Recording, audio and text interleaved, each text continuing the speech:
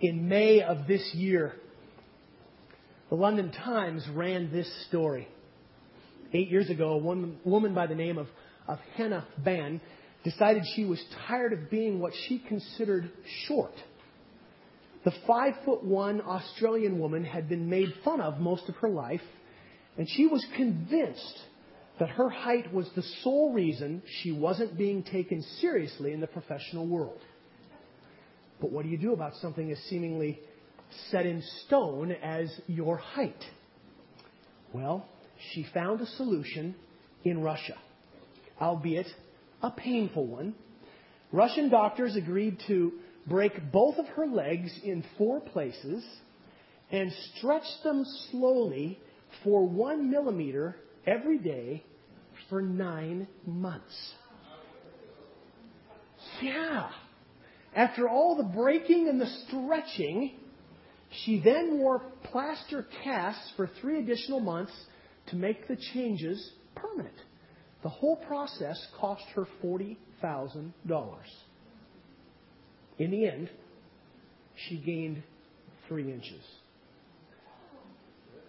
But she insists that more importantly, she gained respect, quickly pointing out that she is now a city councilwoman in Australia. When asked by a Times reporter if she would pursue further cosmetic enhancements, she said, "I haven't made a decision on whether I will in the future or not. I know I'll get wrinkles and put on weight, and I'll even shrink as I get older. So we'll see what happens. But," she said, "I'm not fixated on self-image." Oh, now I would agree with that, wouldn't you? She's not fixated on self-image at all. You know, in our Colossians text this morning, we turn, at least just for a few verses, what seems to be in a bit of a different direction. The apostle moves down a different track. You know where we've been. You know the emphasis from the start of this book has been on the mystery and the amazing greatness of God.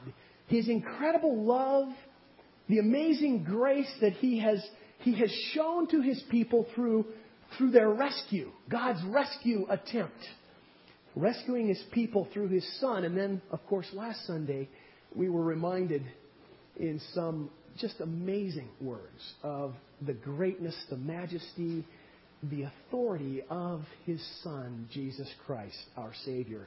And remember, according to Paul, not just any Jesus will do. Only this Jesus. This one who is greater than we can even begin to imagine. He is, according to Paul, the wisdom and the power of God. And, by the way, He is the only source of our salvation. And so, after this just incredibly, almost expansive and explosive, if you will, the words just kind of leap off the page. After all of this, Paul gets a bit personal. Turns the attention to himself for a few verses. If you've been reading through the book, you've seen this. And as far as the language goes, it's rather an abrupt change. It seems very sudden and somewhat uncharacteristic. Focus upon self by the apostle. In the 6 verses that we'll read, he uses the personal pronouns I and me 6 times.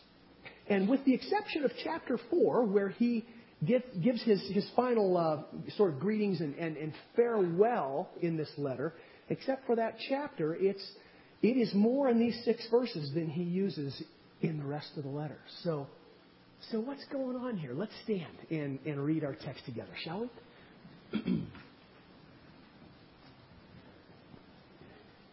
Together. Now, I rejoice in what I am suffering for you, and I fill up in my flesh what is still lacking in regard to Christ's afflictions, for the sake of His body, which is the church. I have become its servant by the commission God gave me to present to you the Word of God in its fullness, the mystery that has been kept hidden for ages and generations, but is now disclosed to the Lord's people. To them, God has chosen to make known among the Gentiles the glorious riches of this mystery, which is Christ in you, the hope of glory. We proclaim Him, admonishing and teaching everyone with all wisdom, so that we may present everyone fully mature in Christ. To this end, I strenuously contend with all the energy Christ so powerfully works in me. Brothers and sisters, this is the word of the Lord. Thank you, God. Amen. Go ahead and be seated. So what do you think? Interesting language. Paul talks about what he has suffered for them, filling up in his flesh what was lacking in the afflictions of Christ. What's that all about? And being a servant of the church by commission from God, does it strike you as a bit more self-focused, self-absorbed, certainly than the language that we have become accustomed to so far in the book? What do you think's going on? Turn to a neighbor and see if they have an idea. What do you think? Why does Paul, at this point, just go in this more personal direction for approximately 6 verses? What do you think? Ask someone nearby.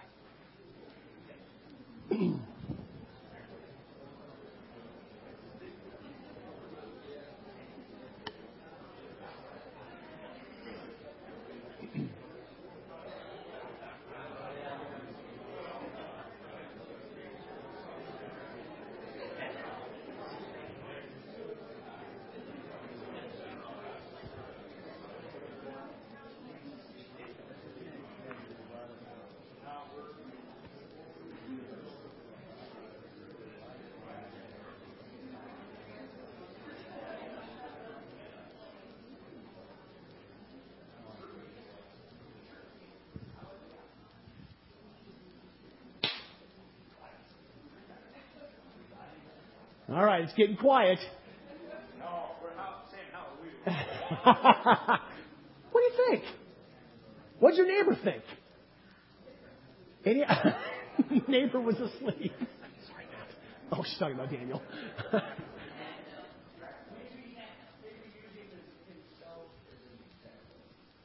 first I thought maybe it was close, but it's not close to me. He presented himself as an example. This is what I do. Okay. Yeah. Amen to that. And the whole thing is Christ in you, Jesus the anointed. So if the anointing's in us, then we're not bragging on us, but we're bragging on the Christ that's now within us. Okay. And that's our hope of glory or glorification, or to become mature in Christ, as the Scripture says. Okay. There'll be no maturing in Christ unless we receive that anointing that Jesus had. Hallelujah. Okay. Someone else. Donna.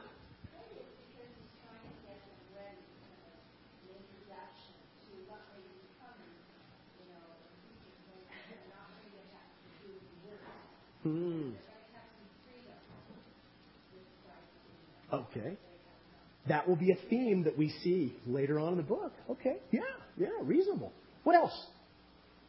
Any other thoughts?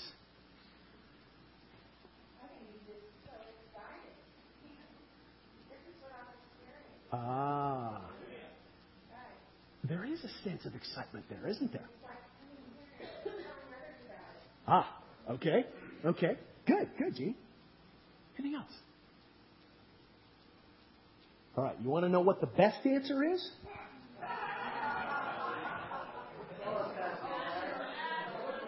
The official answer is, we don't know.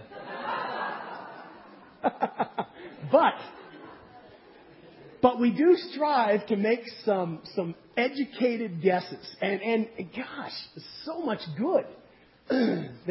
I think probably all of those themes are going on in Paul's heart and mind as he pens this letter. Another twist as well, just add this one to the possibilities, is remember, it's not very likely that Paul went to Colossae. We have no biblical record that he was ever in Colossae. So, that being true, remember as well that we've said from the get-go that this is at best a small congregation, and they have obviously embraced the gospel of Jesus Christ. We're not sure how the gospel has gotten there. Probably has something to do with Epaphras, that name mentioned in the first chapter, the beginning of the first chapter. Certainly an acquaintance and a partner in ministry of Paul, the way that he talks about him, but that's all we really know about Epaphras. So keep that fact in mind. And then we've talked about what commentators call the Colossian heresy. Remember, that's the issues, the false teachings that are beginning to permeate this little fellowship of believers, and they're beginning to be challenged on some of the more significant points of the gospel, especially as it has to do with Jesus. All of that being the case, imagine with me some of the conversations that possibly go on in this small gathering of Christians. Those who are followers of Christ, those who are perhaps more subscribers to this growing heresy within this growing body of false teaching within the congregation there, and conversations that would go something like this. So tell me again, why do you believe what you do about Jesus? What's so important about Jesus? Where did you hear this teaching about Jesus, that He's the incarnation of God and that He's the only salvation for all of humankind? Oh, that's right. You've heard about it from this person named Paul. Who's Paul? And why is he so important? And why would you believe what he has to say? And tell me, why is it that you've never met him? And you're believing this stuff from a person that you've never met? And so the heat is beginning to turn up at Colossae. And as we said before as well, that it's almost always true that the letters that we have recorded in the New Testament are written in response to perhaps a letter that has been sent to Paul that we don't have any evidence of, or some kind of question has gone to Paul and he's gotten word of a problem or an issue that's going on in a congregation, and so the apostle pens his letter in response to the concerns and the issues that are growing. And I think it's quite likely that one of the issues that is growing at Colossae is an issue that we certainly see in other places. We see it in Philippians. We see it in Corinthians. We see a hint of it in Galatians, where Paul is having to make a statement about who he is. He's making a statement about who he is. What is the motivation behind what he has taught or what he has written to them? Where his heart is in all of this. And in these 6 short verses, I think it's reasonable to include in some of those other ideas that we have that Paul is offering to the believers in Colossae a gentle, and it really is fairly gentle compared to some of the other defenses that we see him give in other letters, fairly gentle defense of himself. And his motive in doing what he is doing as a teacher of the gospel, he wants them to know that he's not doing it for fame or fortune or physical well-being, That is for sure. And I think that at that point that there's a connection for us in our lives. There's something here for us, even though it's Paul's experience, some themes that are common for all followers of Christ. There are lots of loaded statements here in this text. I want us to look just for a few minutes at two of the statements that Paul makes that I think we need to connect with where we live our lives. And I think that of all of the statements, that they are two truths that really prepare us well for coming to the table of the Lord Jesus this morning and celebrating that feast of the people of God. First of all, I want you to notice Paul's perspective on suffering. He says that he rejoices in what was suffered for the believers at Colossae, and that he is willing to, as we read, fill up in his flesh what is lacking in Christ's afflictions for the sake of the church. Now, we've said that Paul was likely never in Colossae. And so his reference to suffering for them is probably a reference to his imprisonment in Rome. Why was he imprisoned in Rome? He was in prison for believing and preaching this strange gospel. This stuff about Jesus that we have seen him explode in descriptions before. And even though he's never met these believers in Colossae, he sees his suffering as for their sake because they are recipients of the gospel for which he is in prison.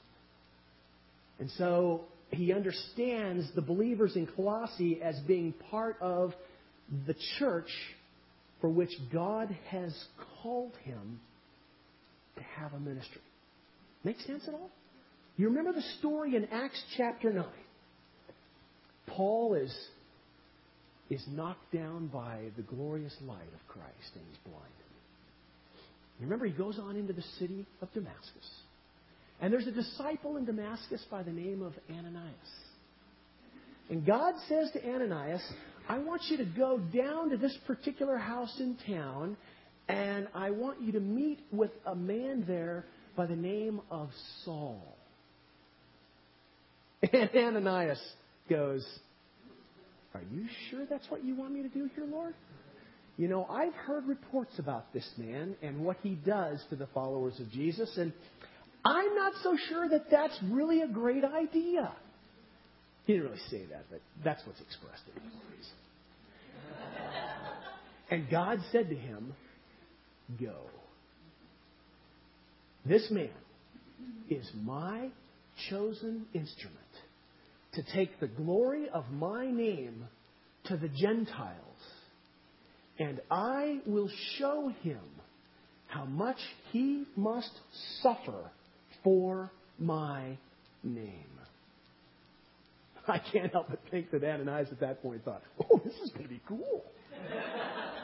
I get to go and tell him that God's got it in for him. I love it. And suddenly he's the happy messenger, just floating down the street to find this Saul of Tarsus. I will show him how much he must suffer for my name. Aren't you glad that God hasn't said that about you? Oh, wait. I seem to remember Paul said something to Timothy. Something to Timothy in one of his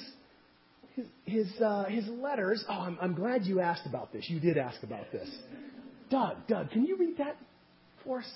2 Timothy. You know all about my teaching, my way of life, my purpose, faith, patience, love, endurance, persecution, suffering. What kinds of things happened to me? The persecutions that I endured. Yet the Lord rescued me from all of them. In fact, everyone who wants to live a godly life in Christ Jesus will be persecuted. Hallelujah. Uh-oh. Everyone who wants to live a godly life will be persecuted. In the language that Paul is using here, to live a godly life means to be a devoted follower of Jesus Christ. Now, let me clarify. He's not talking about a good churchgoer. He's not talking about someone who has a quiet time every day. He is not talking about someone who is a prayer warrior. He is not even talking about someone who tithes on a regular basis. All of those things, good things, important things, ways that we show ourselves to be committed followers of Christ.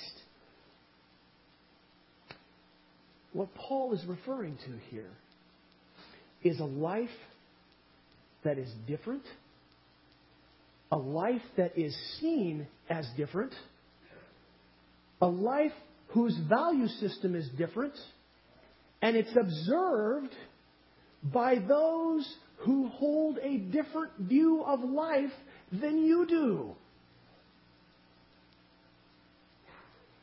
Paul is referring to a life lived for Christ among those who are not living for Christ. Which, by the way, is the life that we are called to live.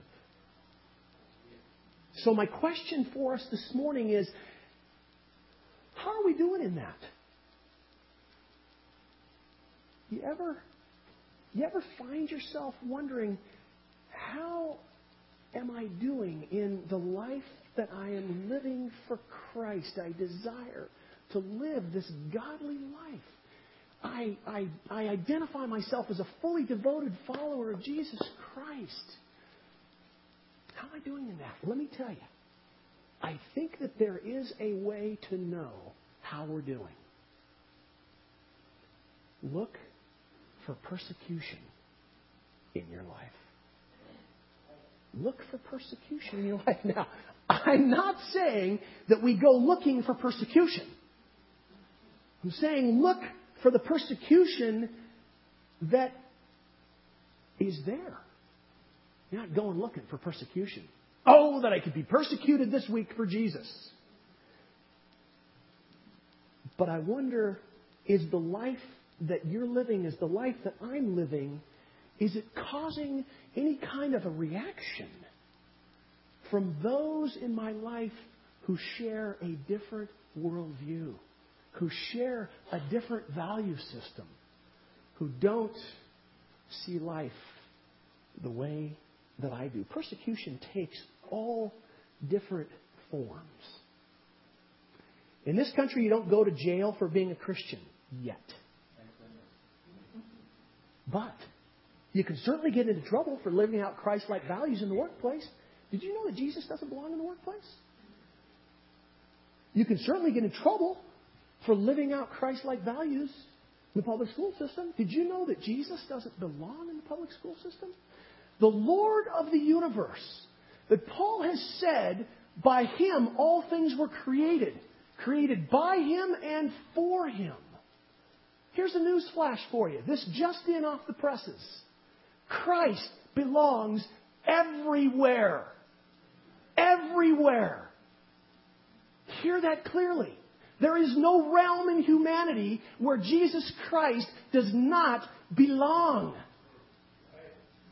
Now, I am not for a moment suggesting that we go out and be ridiculous in calling attention, that's a relief, isn't it? Calling attention to ourselves, which I'm afraid is so often the case. But is it possible that for those who are committed followers of Christ who understand the truth of what Christ has done for us, as Paul laid it out in chapter 1 early on, is it possible that we are so taken with the fact that He rescued us from that stinking kingdom of darkness and transferred us into the Son that He loves, that we just can't help but talk about the one who has rescued us. You're not seeming very responsive on this. That's where I'm at too. I struggle with this. And it comes down to not that I don't think that it's right. I know you believe that Jesus belongs everywhere in the society in which we live. It's His world. He's the Lord of the universe. He loves all people. People need to know about the Savior. Who's going to argue with that? I'm just not sure how confident I am in His ability to take care of me in those times of potential persecution. If the shoe doesn't fit, don't put it on. But this is where I live my life. Persecution takes all different forms. Let's don't go looking for trouble. But I do think that it's worth us, in some quiet moments, looking at our lives and asking this question, is there anywhere in my life that I'm suffering persecution for being a follower of Christ? Is there anybody in my life who is treating me unjustly or ticked off at me? And I know it's because of just my witness and who I am in Jesus. I cannot say when it will happen or how often it will happen or what form it's going to take. But Paul said, everyone who desires to live a godly life will be persecuted. And the implication to Timothy in those verses is those who are striving to live a godly life in an ungodly world. And that is the world that we live in. An ungodly world. It's a world that doesn't recognize who our God is. Doesn't exalt Him for who He is. I have a dear friend who's recently been accused of some terrible actions. Totally untrue. Totally unfounded. Guess what? The source is an ungodly person. Out of the blue. Totally takes the wind out of his life. But his response, as we've been in touch, has been one of joy and confidence in Christ. And he said to me, he said, I know where this is coming from. I know where this is coming from. Paul welcomed persecution, and he rejoiced in persecution, as strange as that is to our ears. He rejoiced in persecution because it was evidence that he was faithfully living out the mandate to which God had called him. How about us? Second statement that I think has application for us in this text. Paul goes on to speak about being a servant of the church, commissioned by God to present to the believers in Colossae the Word of God in its fullness. He says, it is a mystery that has been kept hidden for ages, but has now been disclosed to the saints. What is the mystery? Christ in you, the hope of glory. That God has chosen to make Gentiles, non-Jews, a part of His family. That's pretty much all of us here, with the exception of a few. In his amazement at what God is now doing. And He's called to be an ambassador of the gospel to the Gentiles. He is just overwhelmed at this mystery of Christ in a person. Christ, the hope of glory. How does God do that? Well, we've seen it. He snatches us from the kingdom of darkness and He plants us in the kingdom of the Son that He loves. And then In his letter, if you've read the book of Ephesians, Paul says in Ephesians chapter 1 that God places His Spirit in those who are His children, those whom He has rescued. God places His Spirit in them. That is the Spirit of Jesus Christ as a deposit guaranteeing our inheritance to come. Guaranteed. Did you know that the FDIC only insures your money up to $100,000? That's peanuts compared to the fact that your future glory, your placement as a child of God for eternity has been guaranteed by the presence of the Spirit of Christ in you. Somebody say amen. Is that amazing? I can tell. Wow. It's even better when you consider the dollar worth 4 cents. Excellent point. The glorious riches of this mystery, Paul says, which is Christ in you, the hope of glory. You know, I hear the word glory, and I often think of so many of those rich spirituals that came out of that period of slavery in the South. The appreciation and the hope that the slaves had for glory, the life to come, it was shaped by the difficulty of life that they lived in the present. And they were looking forward to something better. The history of the early church bears out this same truth, friends. Christians faced suffering and persecution with a boldness and a confidence that you'd almost look at them and say, man, life to them just doesn't matter. It's not that it didn't matter. It's just that it was small change compared to what was coming down the pike in Christ Jesus. That same thing is going around the world today. All over the world. We have brothers and sisters in Christ who are dying for their faith in Jesus. They are rejoicing in this truth. Christ lives in them, and He is their hope of glory. They're doing what I call focusing on the big picture. Look around the room. Faces of those that you see, many of them, containing the hope of glory. Christ in their lives. It's tough to do alone. It's tough to sometimes follow when you feel alone. It's tough to face hard stuff alone. You're not. God has put you into this gathering called His body, where each one of us shares in this miracle of Christ in us, the hope of glory. Whew. I love that. As we prepare to come to the communion table this morning, let me read another somewhat self-focused text, if you will, from Paul. It comes in Philippians chapter 3. And yet, it is self-focused language for a very specific purpose. He starts out chapter 3 of Philippians with these very kind words. Watch out for those dogs, those men who do evil, those mutilators of the flesh.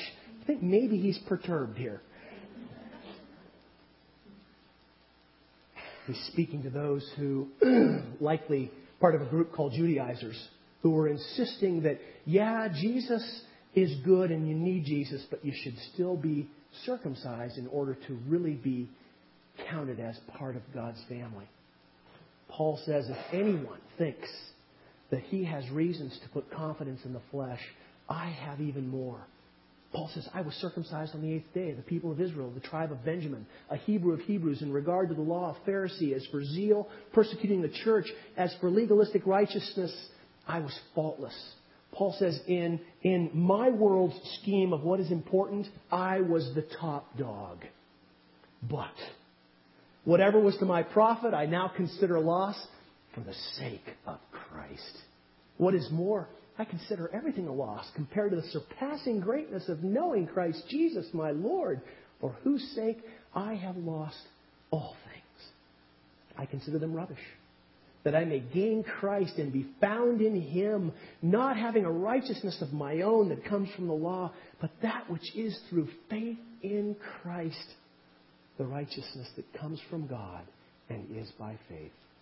I want to know Christ and the power of His resurrection and the fellowship of sharing in His sufferings, becoming like Him in His death, and so somehow to attain to the resurrection from the dead.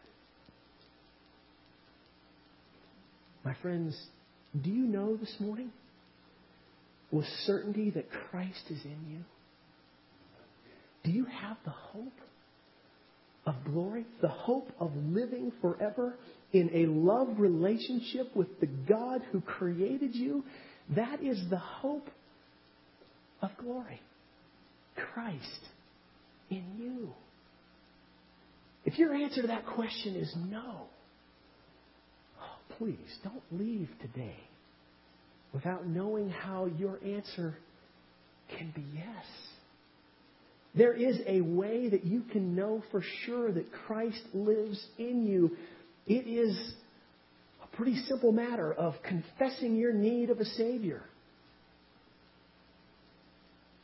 If you don't know Jesus as Lord, you're living in the kingdom of darkness that Paul talks about. First part of this chapter of Colossians 1. Living in the kingdom of darkness. Well-intentioned, well-meaning, potentially a very moral and good person. Living in the kingdom of darkness. Lost and without a Savior. It's a matter of confessing your need, of understanding that you need a Savior to rescue you from the dominion of darkness, to bring you into His kingdom. It is a wonderful place to live. Don't leave without knowing how you can live in God's kingdom. And if your answer is yes to that question, you do have the hope of glory. You do have Christ living in you. You do know what it means to have the certainty of a love relationship with the God who created you forever. Well then, welcome to the celebration. Welcome to this table that is set for you. Welcome to this table that reminds us of the cost of grace. The price that was paid so that lost people could be found. And not just found, but given status around the table of the God of the universe. This is, as we often say, the joyful feast of the people of God. Hear these words of invitation as we gather at the table. It is now, brothers and sisters, our sacred privilege to celebrate the sacrament of the Lord's Supper. All that humbly put their trust in Christ and desire His help, that they may lead a godly life. All that are truly penitent for their sins and would be delivered from them. All that walk in love with their neighbors and intend to live a new life, following the commandment of God and walking in His holy ways. They are invited to come to this table and to celebrate. This is indeed the joyful feast of the people of God. Scripture tells us that many will come from the east and the west, from the north and the south, and they're going to sit at the table. What a table that must be. This is the Lord's table.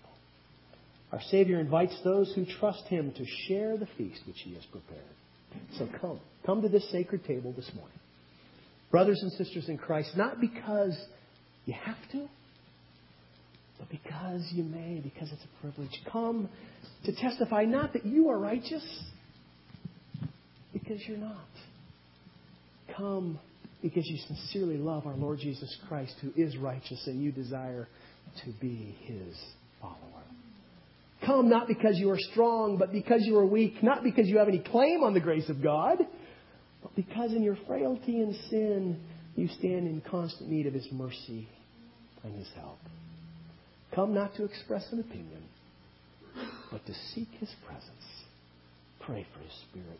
Come because God, in His amazing grace, has adopted sinful people to be His children.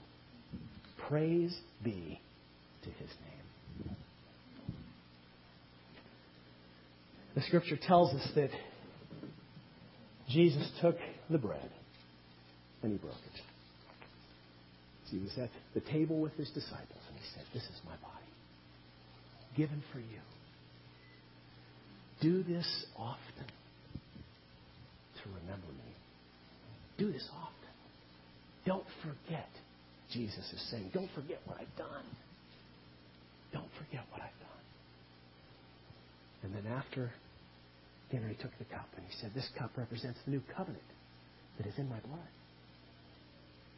This covenant is one of loving forgiveness because of the sacrifice that has been made by the beloved Son.